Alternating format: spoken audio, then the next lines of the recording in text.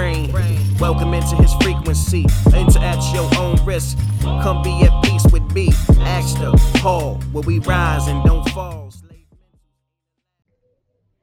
Welcome back to another episode of Baxter's Buzz. I am your host, Baxter E. Hall.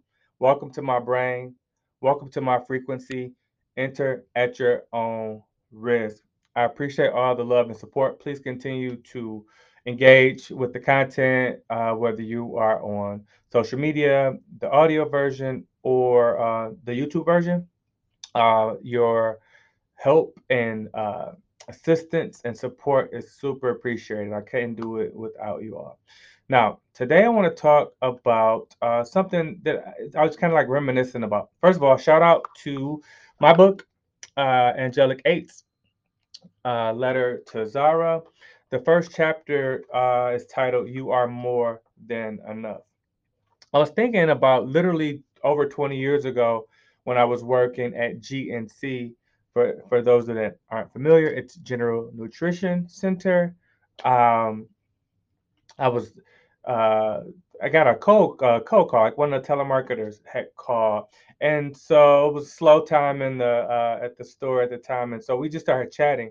And I remember, I'll never forget the gentleman that was on the other end said, you should be a motivational speaker. And I was like, wow, okay. Had never heard that before.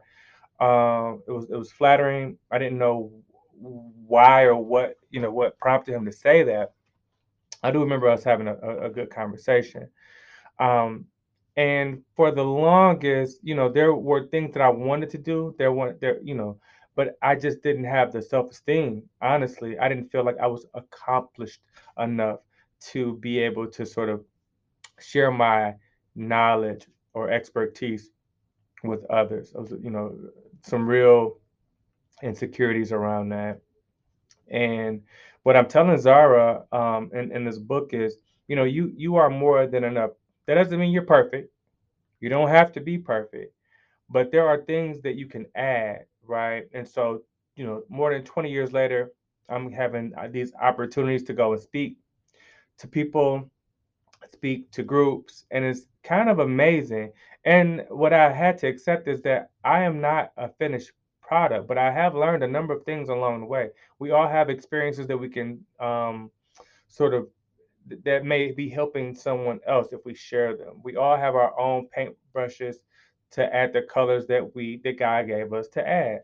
That doesn't mean every stroke has to be perfect, but what it means is we have to own those experiences in order to properly share. And people can't draw inspiration from us unless we are sort of being honest with ourselves and our story. So you are more than enough. You don't have to be perfect. You can be working towards it. You don't have to settle for where you are, but understand that we're all works in progress. And as long as we're sort of making strides to become better, I think we are in good shape.